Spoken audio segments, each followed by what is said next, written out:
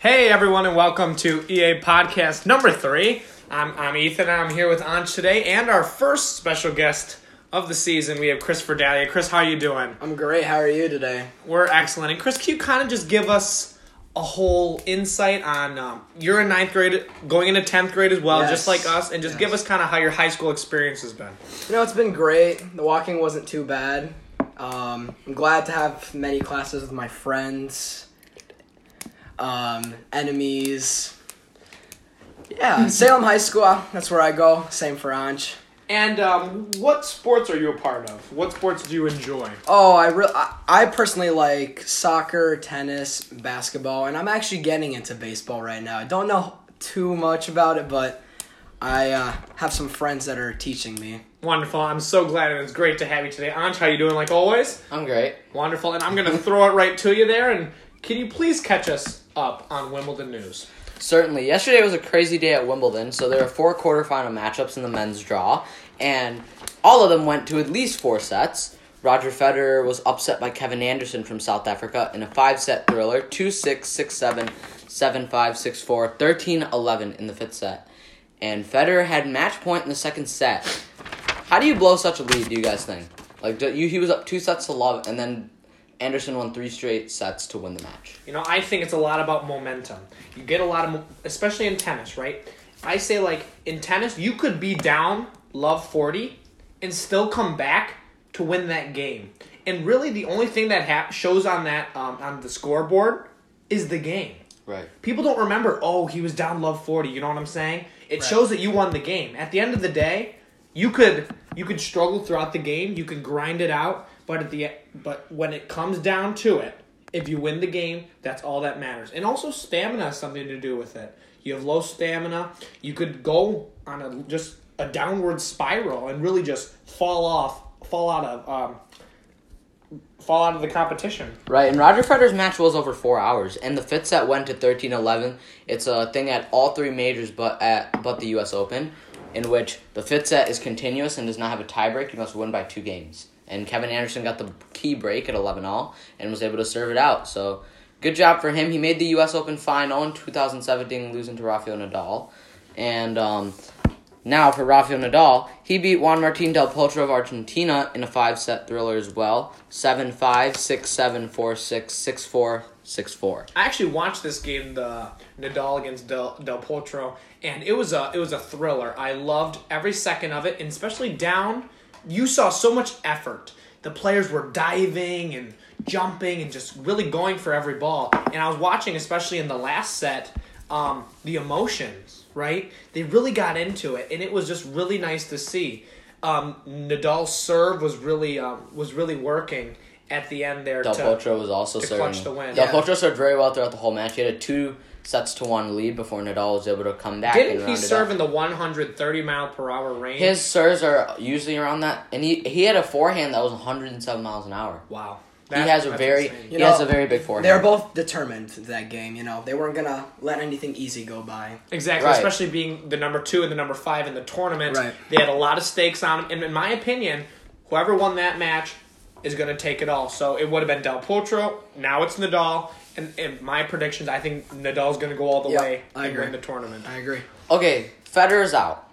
No one expected him to be out this early, and I think he was the favorite to win. He was the top favorite to win the tournament.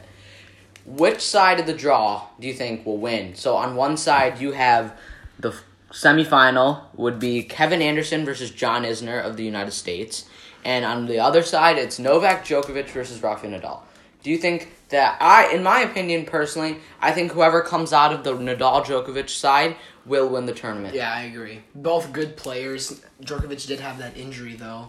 Yes, and that's why he's a bit lower in the rankings. He's 12. Usually he's been in the 1, 2, 3, 4 range. Top 3. Yeah. I see him at the 12, and I think that's very, compared to everyone else, that is the lowest seed so far still in the tournament. That is true. But I think if he does beat Nadal, he will have the most momentum coming into the finals, which I think will still give him the win. Yes. Djokovic beat Nadal at the 2011 Wimbledon final, getting Novak Djokovic's very first Wimbledon.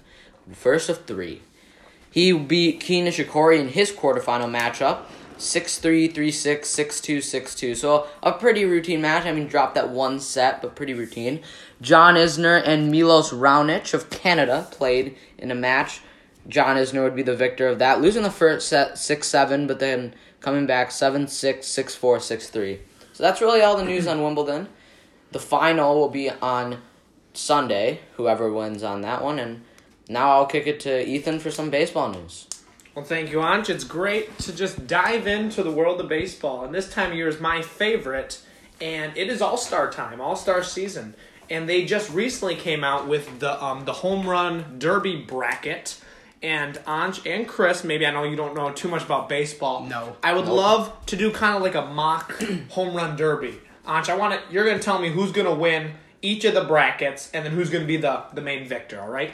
I'm going to start in our first bracket. This is the 1v8. We have Jesus Aguilar from the Milwaukee Brewers. This year, he just came on the scene. He had a hard time getting into the lineup, but then he got in, and he has proved that he is a great hitter, and he actually made the All-Star team. He was on one of the people who got lucky and got the final vote against number 8 Rhys Hoskins. Who do you think will prevail in the 1v8? I think the number 1. I mean, that's just really... I think he's had a great season for Milwaukee, and Milwaukee's doing pretty good in the standings. I think they're second, I believe. Or are they first? First, they are on top of the Cubs. So there you go. I mean, they're doing well, and I think he's one of the main reasons that the Brewers have a chance to make the playoffs for the first time in a while, I feel like. I haven't really seen the Brewers in the playoffs. Last year was a good season. They just fell short. Mm-hmm. They did not perform how they thought they could. I think with all the new faces, Lorenzo Cain, Kristen Yelich, and now Jesus Aguilar coming onto the scene, they have a great chance to win the Central and go deep into the playoffs. The next bracket on the same side of the draw is the number 4 Alex Bregman from the Houston Astros. Not a guy that's huge in stature, but he can hit the ball out. Remember last episode how we were talking about that big 12-game hitting streak that he was on? Yeah, we did talk about that. Against number 5, we all know him, Kyle Schwarber for the Cubs. Who will prevail in that matchup? I think that this is a really tough one. I mean, the 4 or 5 matchups are always the toughest. They are, because they're the most even. Right. Most balanced, yeah. So who's going to prevail in that one? I think that Kyle Schwarber will advance because he's been very good for the Cubs this season. And Bregman's been good for the Astros, but I think Schwarber might edge him out and pick in the, mini upset. Yeah. I think Bregman's had a lot of success in the season hitting home runs, but I don't know if his intention to hit home runs in the Derby, with his small stature, I don't know if he can beat Kyle Schwarber. And you've seen him, huge, a lot of muscles. I don't know. I agree with the Schwarber. So Aguilar versus Schwarber. Between them, who's going to the finals? I'd say I'm going to give Schwarber. Okay, so you're saying the number 5, Kyle Schwarber, will be going to the finals in the draw. That is a very bold prediction, and I am excited to see how that and I'll tell you my reason. I think he's a little more experienced. And I think that experience will give him that edge and hit the most home runs. And maybe the bright lights might scare off the newbie, right?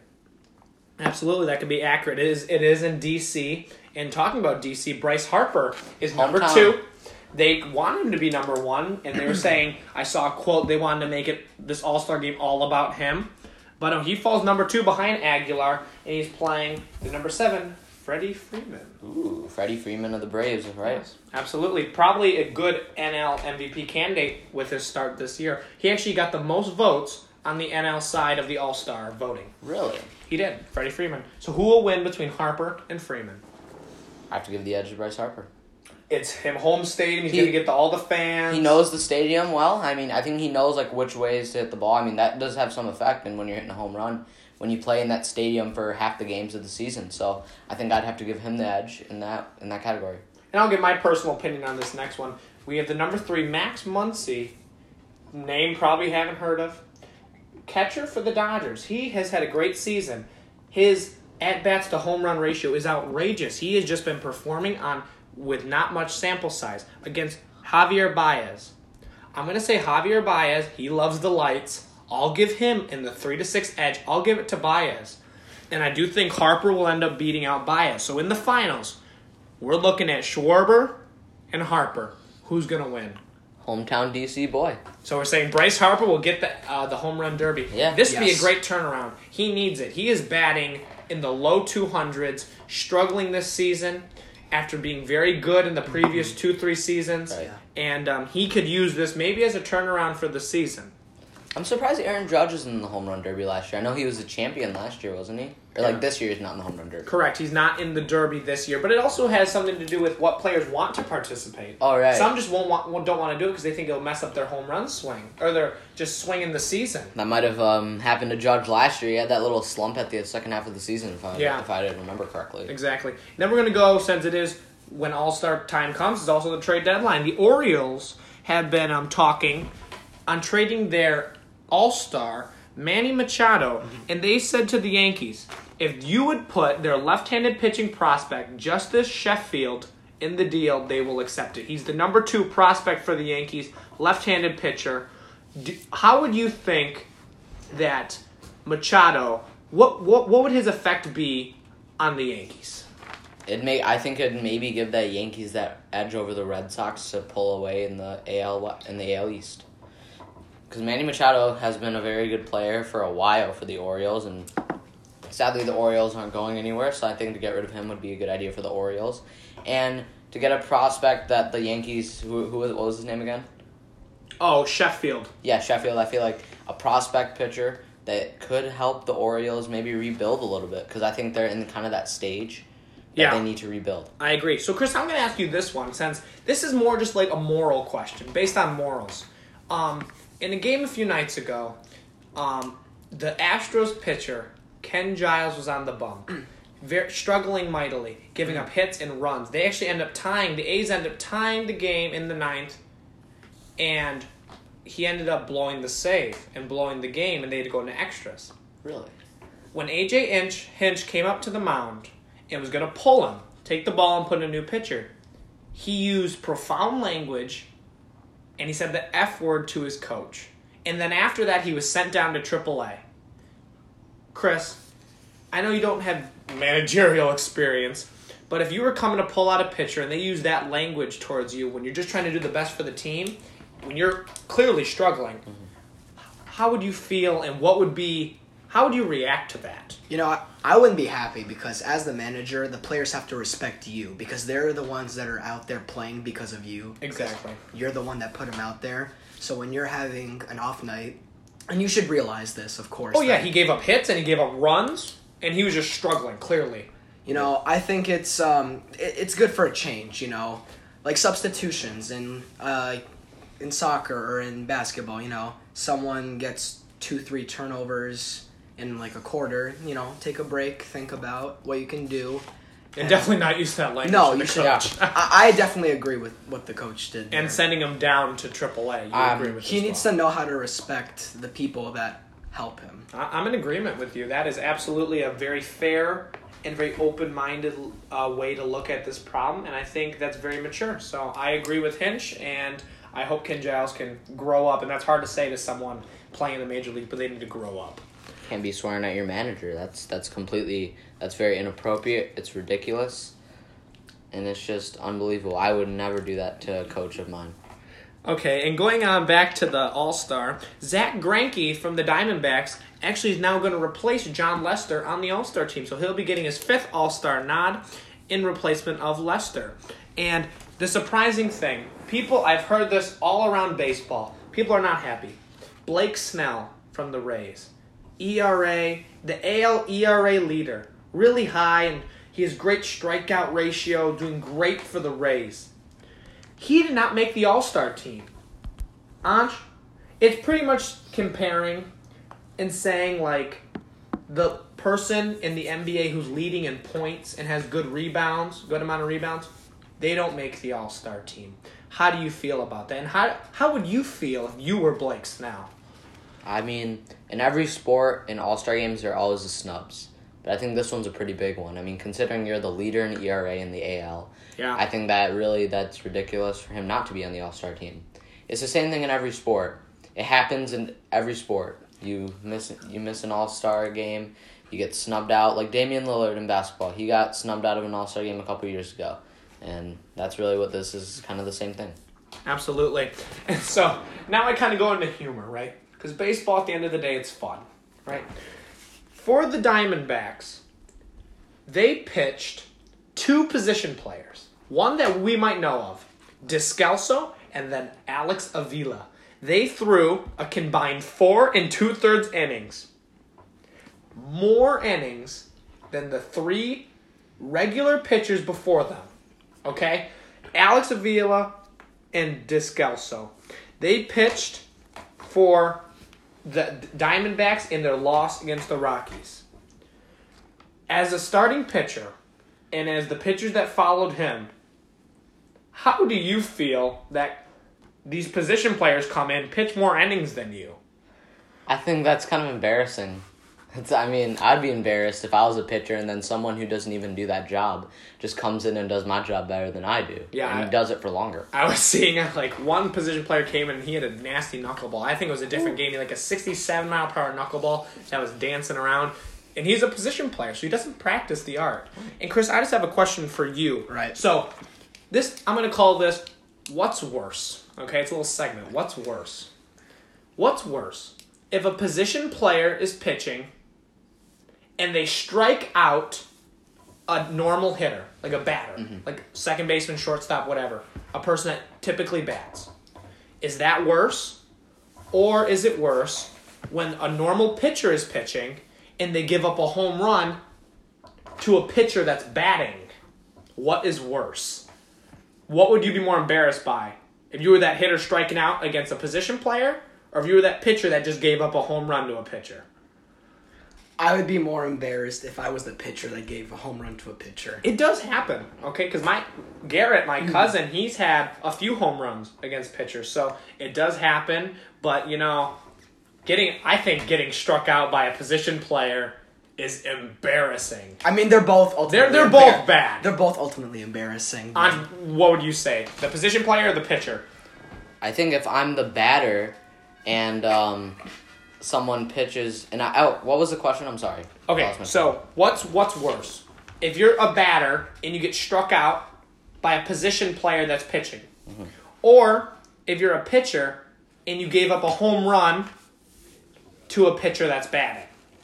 I think if I'm a player and a position player pitches, I feel like that'd be even worse because they aren't regular pitchers, and that'd be really bad. That'd be really bad if you're like a really good hitter as well. I think that's really embarrassing. I agree. I absolutely agree, and I kind of just want your guys' opinion because sports are only so much, and I tend to look at the morals of the game and what people stand for. In baseball, they have the thing called the Papa Slam.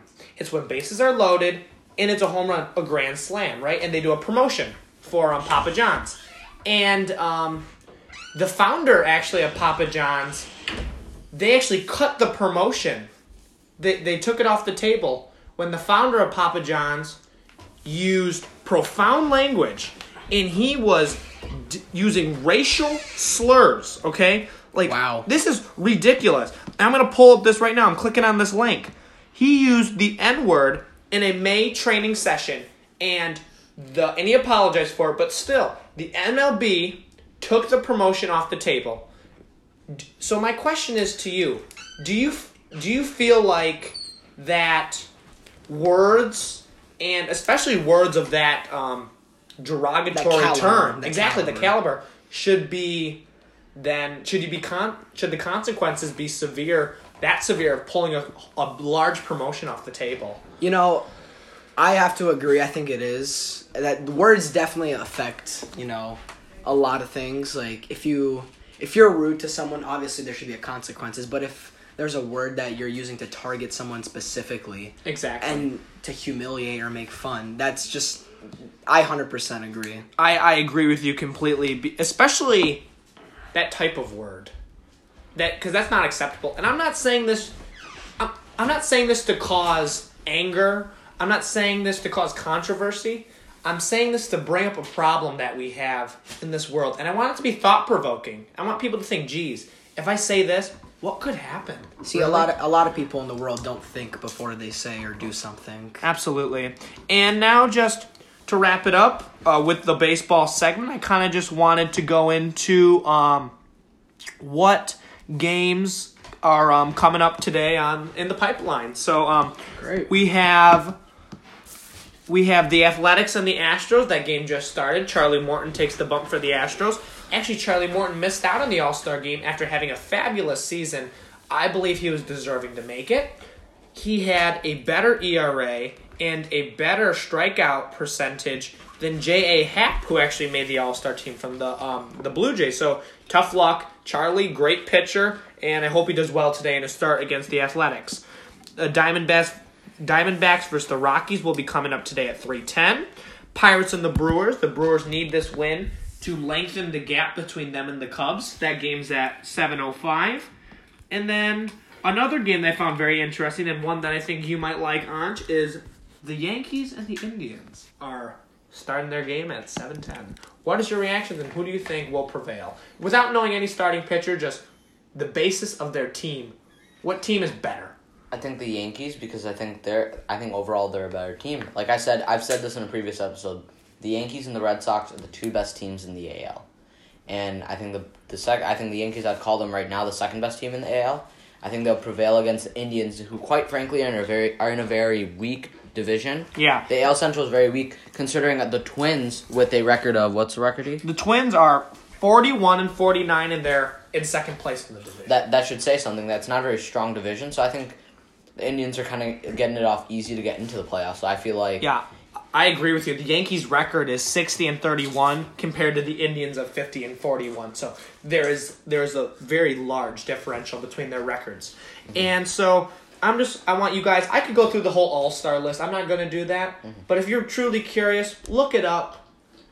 Dig through it. Look at the statistics. Look at who's playing, and I definitely recommend tuning in and watching the game because I truthfully feel like it'll be a very good one. So thank you, and that's the baseball segment for today. I'm going to throw it back to Anch, or might I say pitch it over to Anch, for some basketball news. Thanks, Ethan. So in basketball news, something that happened very recently, the Cleveland Cavaliers declined a trade during the draft to trade up for Luka Doncic. If you don't know, he got drafted to the Hawks and then was traded to the Dallas Mavericks. Yes. Do you think maybe if the Cavs did this trade and did draft Luka Doncic, they might have kept LeBron James? Or it might have been better than Colin Sexton, who they ended up drafting? You know, it's really, I don't think it would make a difference. Personally, I think Doncic is better than Sexton, just based on his performance in the European League. Yes. And he has a track record. And it's not a track record in college, because just look at it. Look at Lonzo Ball's track record in college. One of the best players, arguably, in that season when he played during his best season in UCLA. But then look at how that transferred. The shooting was not there, and his game transferred well, but it didn't transfer complete. Doncic has a track record on a professional level. I'm not saying that leagues in Europe are equal and as superior as the NBA, but it's probably the close second that we can find in the world. So I think it would be better if they had Doncic, but I also heard LeBron's reasons. He wanted to stabilize himself and his family in LA. Right. They went to LA. That was kind of a family decision. I think he wanted to go and prove that he could turn a team around, especially a team with a track record, like I was talking about last episode, that the Lakers made. They had Shaq, Kobe. They built a name for that franchise, and they're bringing people in. And now LeBron wants to make it so they're a success again. Because the last season was extremely disappointing for the Lakers. I agree. And I think I would have done this trade if I was Cleveland. Even just like, I feel like Colin Sexton is a very good point guard. Nothing against Colin Sexton. Very athletic. Yes. And I think that Luka Doncic might have just been like a better future. Because I know that the Cavs are trying to look in, because I think everyone kind of knew when this season started that if the Cavs didn't win a championship, which I think was very obvious that they weren't gonna, if they didn't win a championship, then LeBron was going to leave. Oh, yeah. And you can just see in the finals, they were outmatched. Like, it was like sending toddlers to play against, like, second graders. It was that outmatched. Yeah, it was... The Warriors took their lunch money. It's like taking candy from a baby. And, you know, LeBron tried really hard, 50-something points in the first game, and still lost. Yeah. No one else backed him up. Doncic currently plays for the Dallas Mavericks, and I think the Mavericks have a very good future with him as their as their starting point guard. So I was going back to thinking, like, words have consequences. Mm-hmm. there has been a lot of publicity on LeBron James and his language towards the President of the United States, quoting, he called him a bum, and he is using this language in a derogatory way to provoke hatred against the President of the United States. I don't care if people have a difference of opinion. I love debating and talking and respecting people with different opinion, because that's important to me. And that's some of the basis of this country. But I think using his political, and he's pushing his political opinion with his professional platform that he has, is inappropriate. I think he's just personally stating his political opinion. I don't see anything wrong with it. He's just stating what he believes in. He just personally does not like the President of the United States, and he has his own opinion, like you said. Yeah, but calling someone a bum is not so much an opinion as to more hurtful. I agree with Chris. Maybe the choice of words could have been different. I'm completely fine if he has disapproval. But using the term bum is extremely disgraceful. So I think that should be... I don't know what they're going to do. Probably nothing. And to be honest, It's not even like, I don't even think that's that big a deal to call someone a bum. I understand. Think that's not that much of a derogatory term to call someone a bum. To be honest, I don't even think he should have even expressed his political opinions out to the world. I think players can do... I think everyone has their own right to express their political opinion. And that's one thing that I pride our country on, that everyone can, I think, be open about their political opinion. And I think LeBron James, even though he is famous and he kind of has a bigger platform to do it on, I think he said it. He said what he believes, and, you know... Can I just give you the dictionary definition for a bum? It's being a vagrant. And a vagrant is a person without a settled home or regular work who wanders from place to place and lives by begging. Is that really what our president is? Trust me. I'm not trying to start controversy.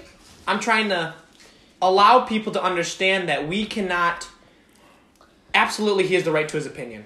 And he can say whatever he wants to. But he has little children looking up to him as a good influence, and as a role model to play basketball and to be a good person. But think about it.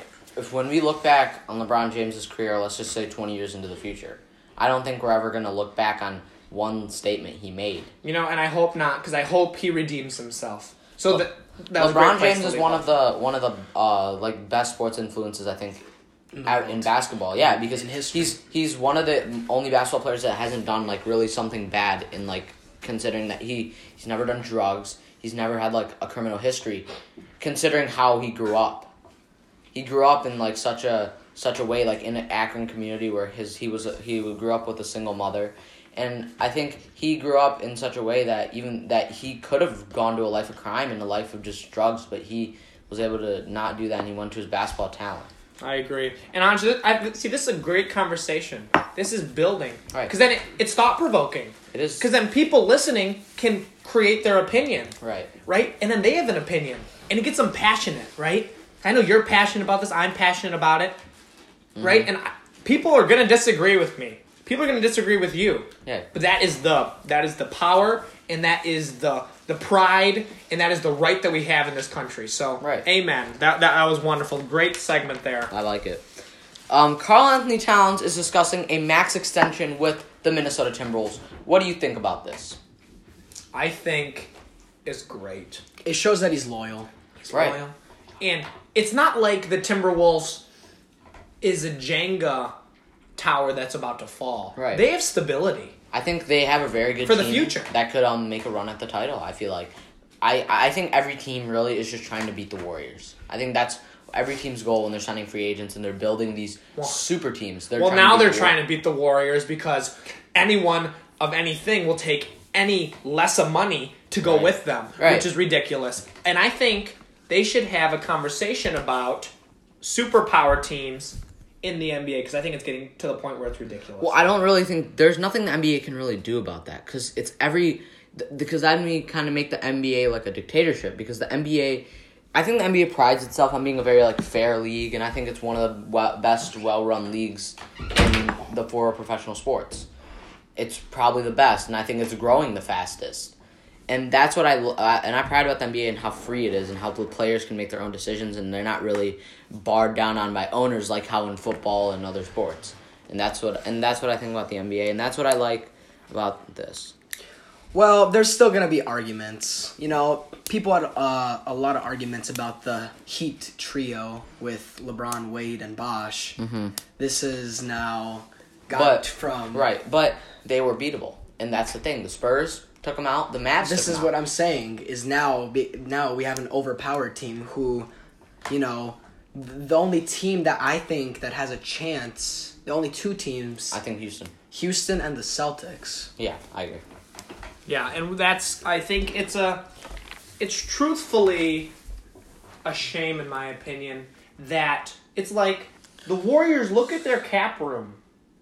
They have the ability to go get high-level free agents. They don't need help from DeMarcus Cousins saying, I'll take a pay cut to play with you. Because teams that are in the lower markets can't even compete with them cap space. Right. And if people are going to take pay cuts to go with them anyway, then what's the point? Like, See, it's ridiculous in my opinion. I feel like this is just a worse version of what Kevin Durant did. Yeah. Oh, yeah. Mm-hmm. Kevin Durant, and we have many opinions on Kevin. I like Kevin. I know. I respect him as a player. Not as a player. I respect him as a person. He's a very good person. I've seen him do charity work in like a lot of... He went to India last summer, and he did charity work there. Yeah, hits you home. Hits me home. Yeah, he did. He does a lot of charity work, and I respect him as a person, but as a basketball player, I kind of lost a lot of respect for him when he went to Golden State. Alrighty. The NBA, you know how, I don't know if you guys know this, but free agency starts every year on July 1st at midnight. The NBA is deciding to move it to an earlier hour. What are your guys' opinions on this? I truthfully think it doesn't matter. I could care less. Is the time of free agency still the same? What do you mean? Is like the length of free agency. The length, is it still the same? I think many people had a problem with, because owners, they had to meet with people, at midnight, and I don't think that's, really, I didn't like that personally. I think this is a really good move for the NBA. I think it's productive, especially if they make it more, if it makes it in which it promotes trade, mm-hmm. and it promotes the owners at a more convenient time to go talk about trade. It's definitely beneficial. I think that's beneficial. It's beneficial for the owners. It almost has little to no effect on the fan. Oh yeah, no, this is just I guess kind of like a news thing. I really didn't. Yeah, no, I think it's good because I didn't even know that. So Good fact. The NBA is ready to abolish the one and done rule. Now, for those, I'm pretty sure almost everyone knows what the one and done rule is. But for those who don't, it's a player has to go to college for at least 1 year before they can enter the NBA draft. Now, this rule was established in 2005, and LeBron James, Kobe Bryant are players that were before it and that came into the NBA before. And I actually really like this because I think the one and done rule is one of the dumbest things, I think, in sports. So you're saying a player should be able to go straight from high school into the NBA if they're ready? Right, and I think there's players that I don't think they didn't need to go to college. Marvin Bagley, DeAndre Ayton, those players, there really was no need for them, I think, to go to college because I think they were just ready for the NBA. Actually, I will disagree with you on this regard because I think college provides two things. College does not just provide an education, which is the main importance of college. Because think about it. After your career, after basketball, some people will be really successful. Some, maybe not. Maybe injury could set them short.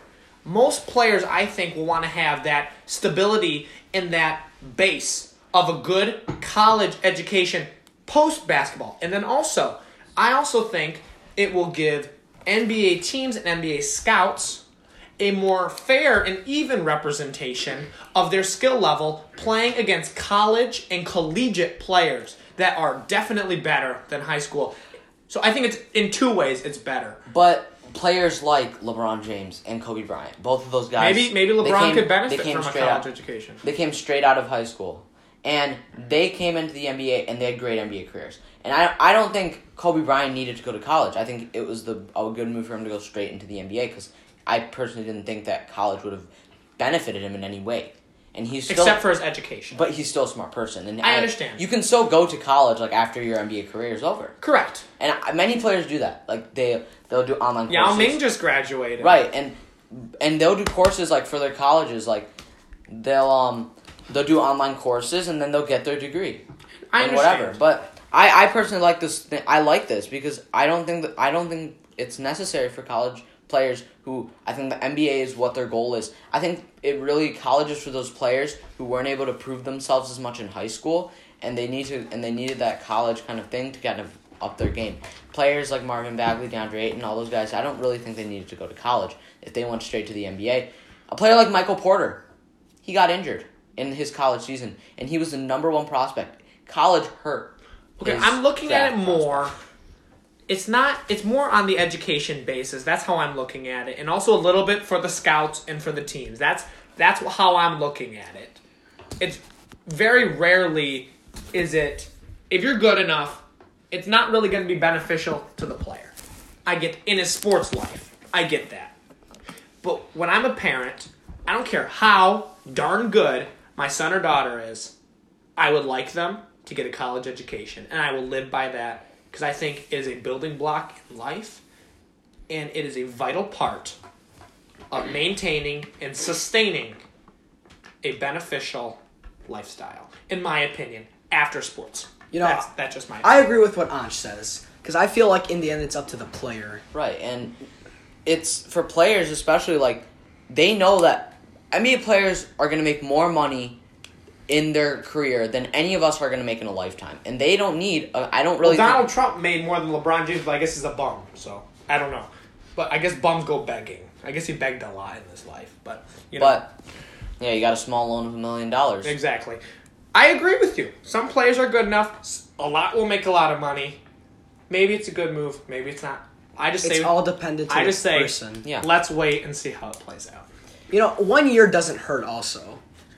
An extra year of playing with, Yeah, I mean... other players, learning how the game, because high school and college, that's a different level. Right. And college to NBA, it's still different, but you can adapt more easily than you can adapt. And I think there's some players that, like, I think how it used to be is, like, players who really, like, I kind of needed college. They needed it kind of bump their draft stock. Yeah. And I think, but for players like Michael Porter, it hurt him this year. Because he got hurt and his draft stock Fluke dropped. injury, I'm 14th not going to pick. play it like it was a fluke. It's going to happen. Right. People are going to get hurt, But it's life. Let's just say the one and done rule was, like, it was abolished already. He would have I think he would have been the first pick, or close to it. Possibly. And I'm just excited to see how this is going to turn out. Yep. So, the Rockets are optimistic they'll keep Clint Capella. Clint Capella was a very big part in the Rockets' success last season. Great rebounder. Yeah, amazing. In my opinion, I think Capella means almost the same to the Rockets as Chris Paul does. He is that vital. It's like having Hall and not having Oates, if anyone doesn't get my reference. It's like having Shaggy but no Scooby. Yeah. It's like, I think they go hand in hand. Capella rebounds, picks and rolls, and supports his whole team. He supports the shooters, and maybe, let's just say the shooting's off. Yeah. He's going to pull down boards, kick it out, or put it up. He is a vital piece to the Rockets, and without him, they have no chance to beat the Warriors. No. I agree. And the Rockets are also chasing after Carmelo Anthony, who will be released by the, who will be let go of by the Thunder, whether it be via trade or he will be released and paid over time. Do you think Carmelo, I think we talked about this last time, but Chris Paul was kind of pursuing Carmelo Anthony, saying to the Rockets that, hey, I think he'd be a good piece for us. Do you think that Carmelo Anthony would be a good piece? And then I also have a follow-up question relating to the Rockets. Well, we all know Carmelo Anthony is an ISO player. Right, and I think the Rockets are kind of an ISO team. Yes. Chris Paul, I think they run that Chris kind of Paul, offense. James Harden. Right. They're very isolation players. And I don't think they rely as much on ball movement as, like, I think James Harden, he might get a pick, he'll drive it, and then or he'll go ISO on a player, drive to the basket, and then kick it out in the corner to a three-point shooter. For me, all the Rockets is ISO and three-pointers. Right, and that's exactly And I think Carmelo would be great for that team. I think he's, like I said, I think he's a perfect fit. I said in the last episode. But the Rockets coach is Mike D'Antoni, and Mike D'Antoni and Carmelo Anthony don't exactly have the best relationship. They used to be on the same team in New York. Melo did not like D'Antoni, and I don't think they had the best relationship. D'Antoni has said he is fine with having Melo on the team, but do you think that might affect his decision to go?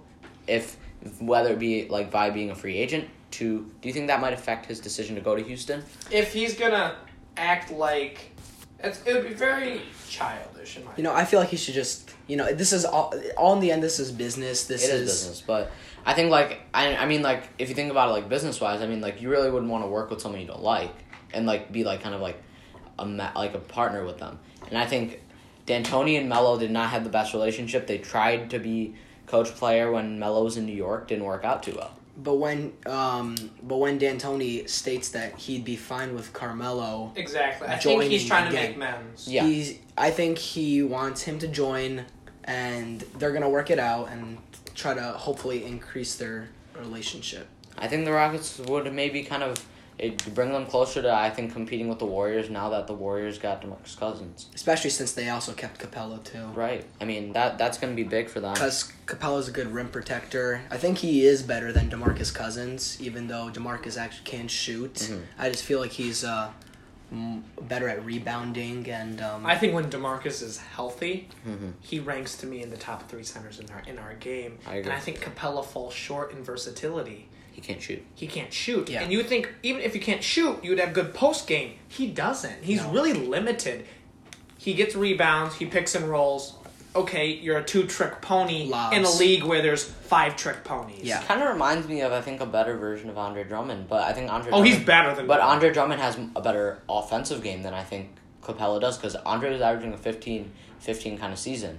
Which is very, I think, impressive. But Capella, I would say he's a lot better. I think Capella just reminds me as like an old center. a decent Dwight Howard. I think that's kind of a decent reminds me of comparison. centers See, from the I feel past. if I was Capella right now, I'd be in the gym working on 1,000 shots a day, trying to get a mid range first, kind of like Ben Simmons. The Rockets really have a good training staff. I think that can really help Capella kind of develop a jump shot.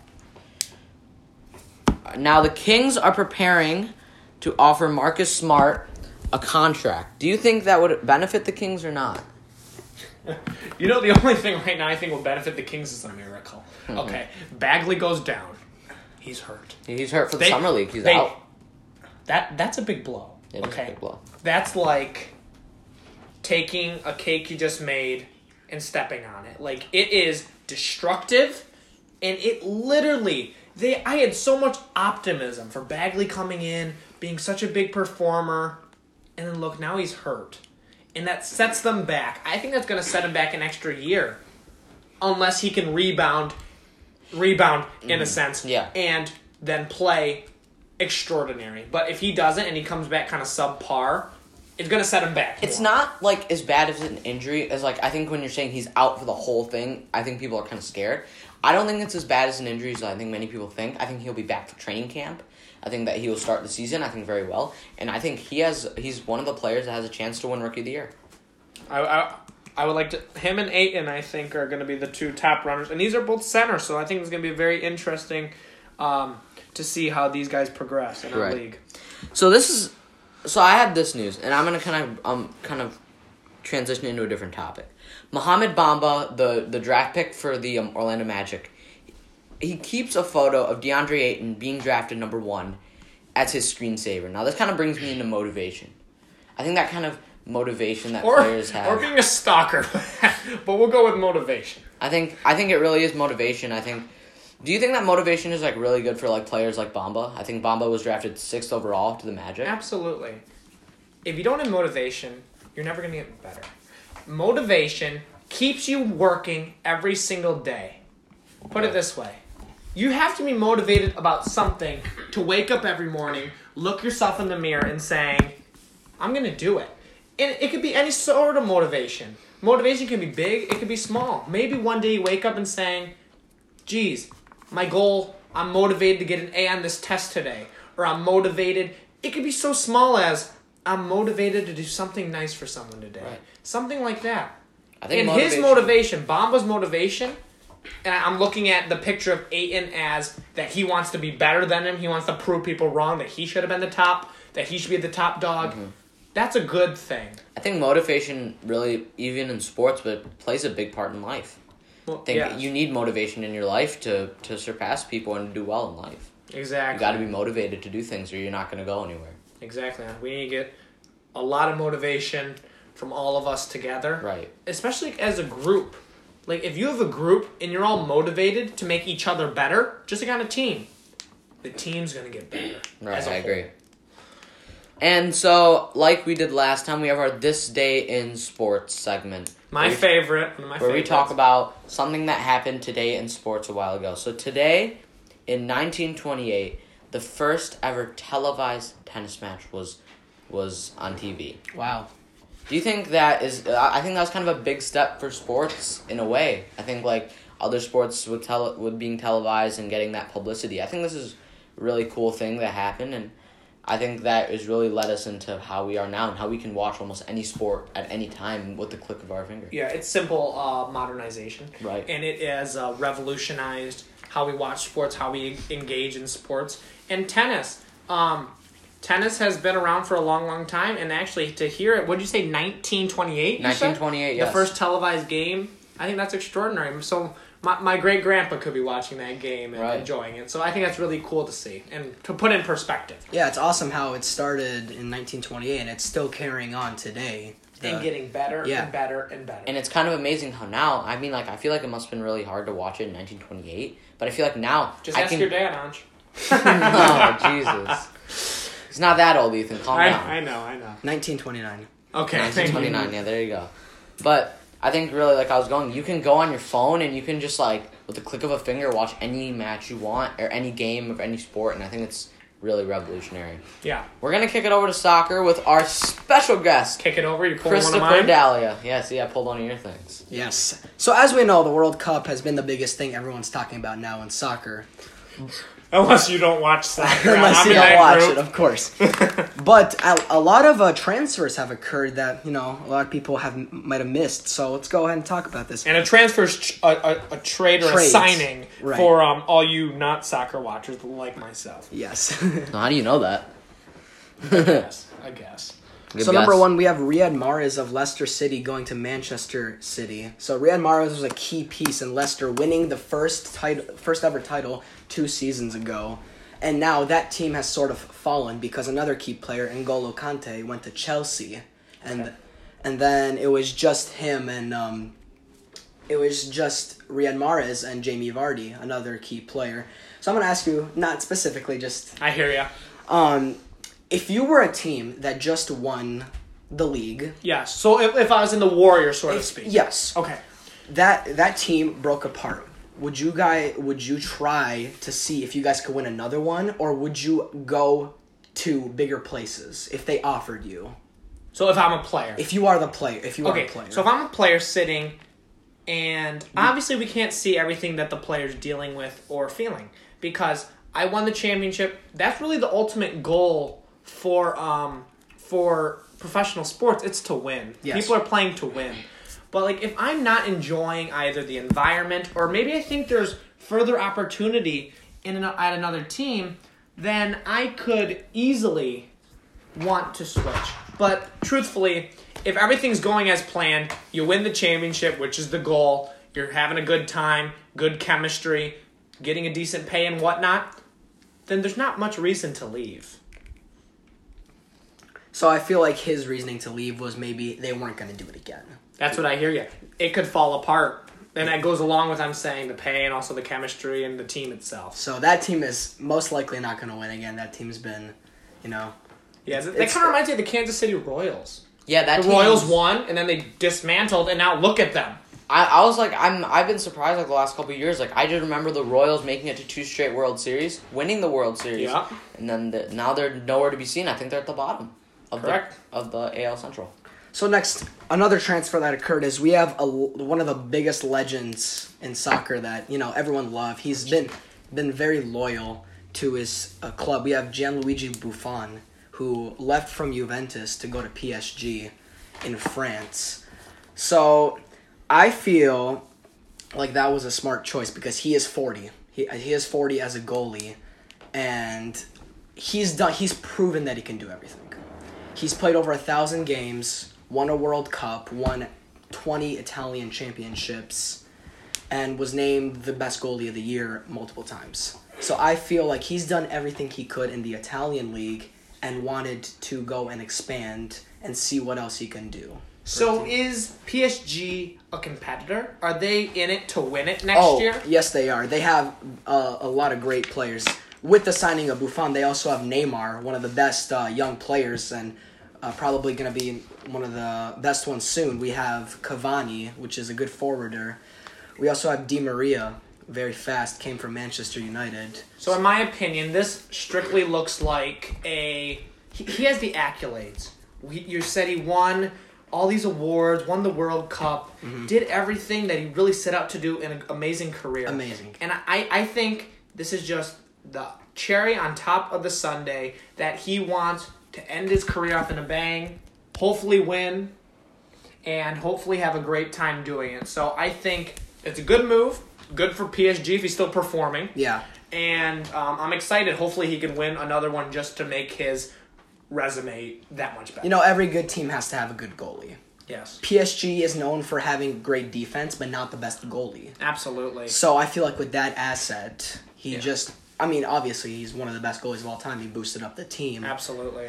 So next, we have the biggest transfer of all. We have Cristiano Ronaldo going to Juventus, the team that Buffon just left. That is interesting. Yeah. That is really interesting. As a 33-year-old man who won the Champions League 3 times in a row, first time that's ever happened in soccer history, he has left and went to another team when no one else left. Everyone's still there. Everyone still wanted to stay there. What was the reasoning for this, do you think, Chris? You know, I personally feel like it was the same as Buffon. He has not stated why he left, but I feel like he wanted to go conquer. Real Madrid was his old team, and there was one other competitor for the team, Barcelona.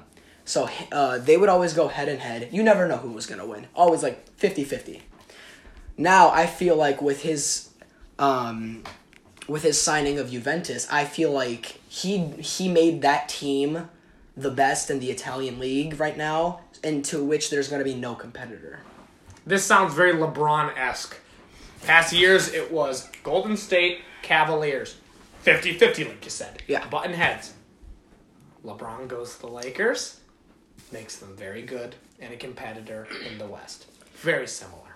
Going back to that LeBron thing, I really don't think that it makes the Lakers a competitor. I think that they'll probably be bounced in the second round. Correct. I'm not going to say a competitor for the title. Right, I know. I'm saying a competitor in the West. Yeah. And his presence makes others want to come. Rondo. You get Stevenson. him. Stevenson. JaVale. Who I know the relationship between Stevenson and LeBron is a very good one, right? I guess they like air conditioning or something. It's very interesting to me, and it pulls people in. You know, it's like you, Aunt. You know what you remind me? It's you pull people in, right? You pull people in because people want to be by you. You pull people in.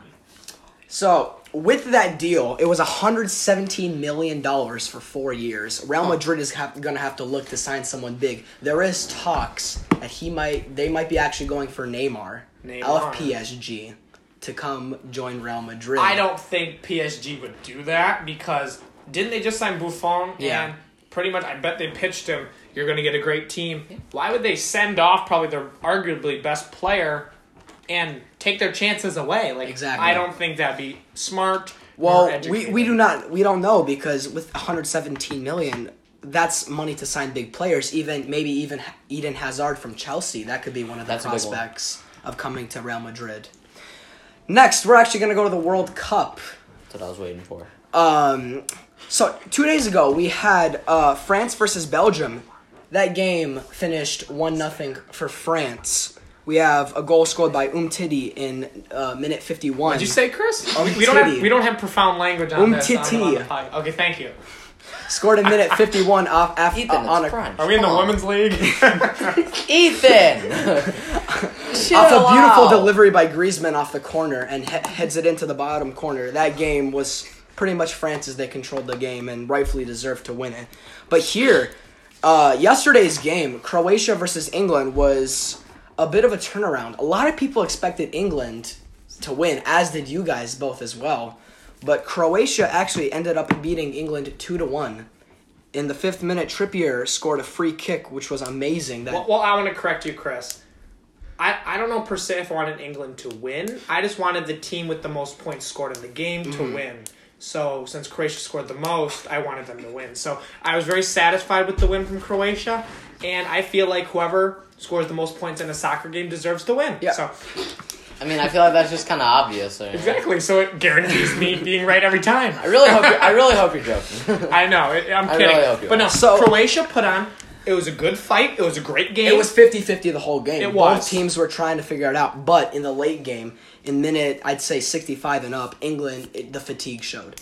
In minute 68, Perisic scored off a delivery and stuck out his foot and just scored it. And that went into extra time, which was minute 109, where Mandzukic scored the goal to end it off for Croatia. Now, my question for you guys is the final. France and Croatia. Who's taking it? France. I said in the last one, whoever comes out of the France-Belgium side was going to win the World Cup. And I'm Ethan? going to keep sticking with that, and that's why I'm going to say France. Ethan?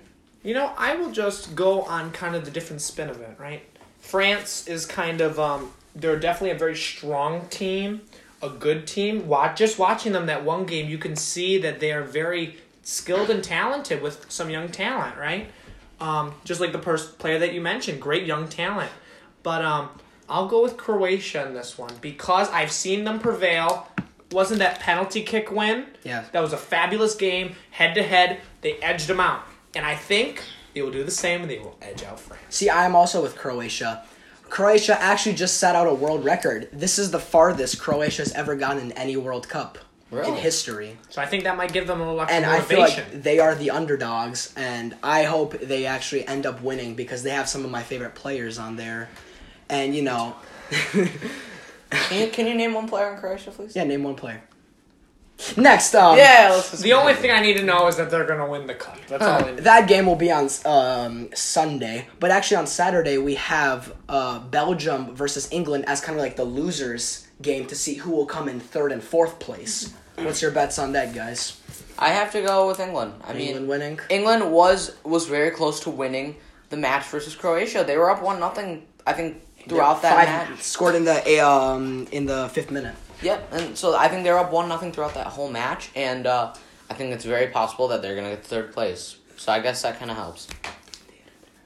So that's it for you guys. Thanks for listening. We really appreciated the amount of support that we've gotten and the people that have told us that how great it is, and we thank all the people who've given us support and feedback, and we really hope that you guys listen to us on many platforms. I kind of just want to end it off on this note. Thank you so much for being here, Chris. We deeply appreciate it. And Thank you. We're going to try to have different guests on that provide different opinions. I thought today was very interesting.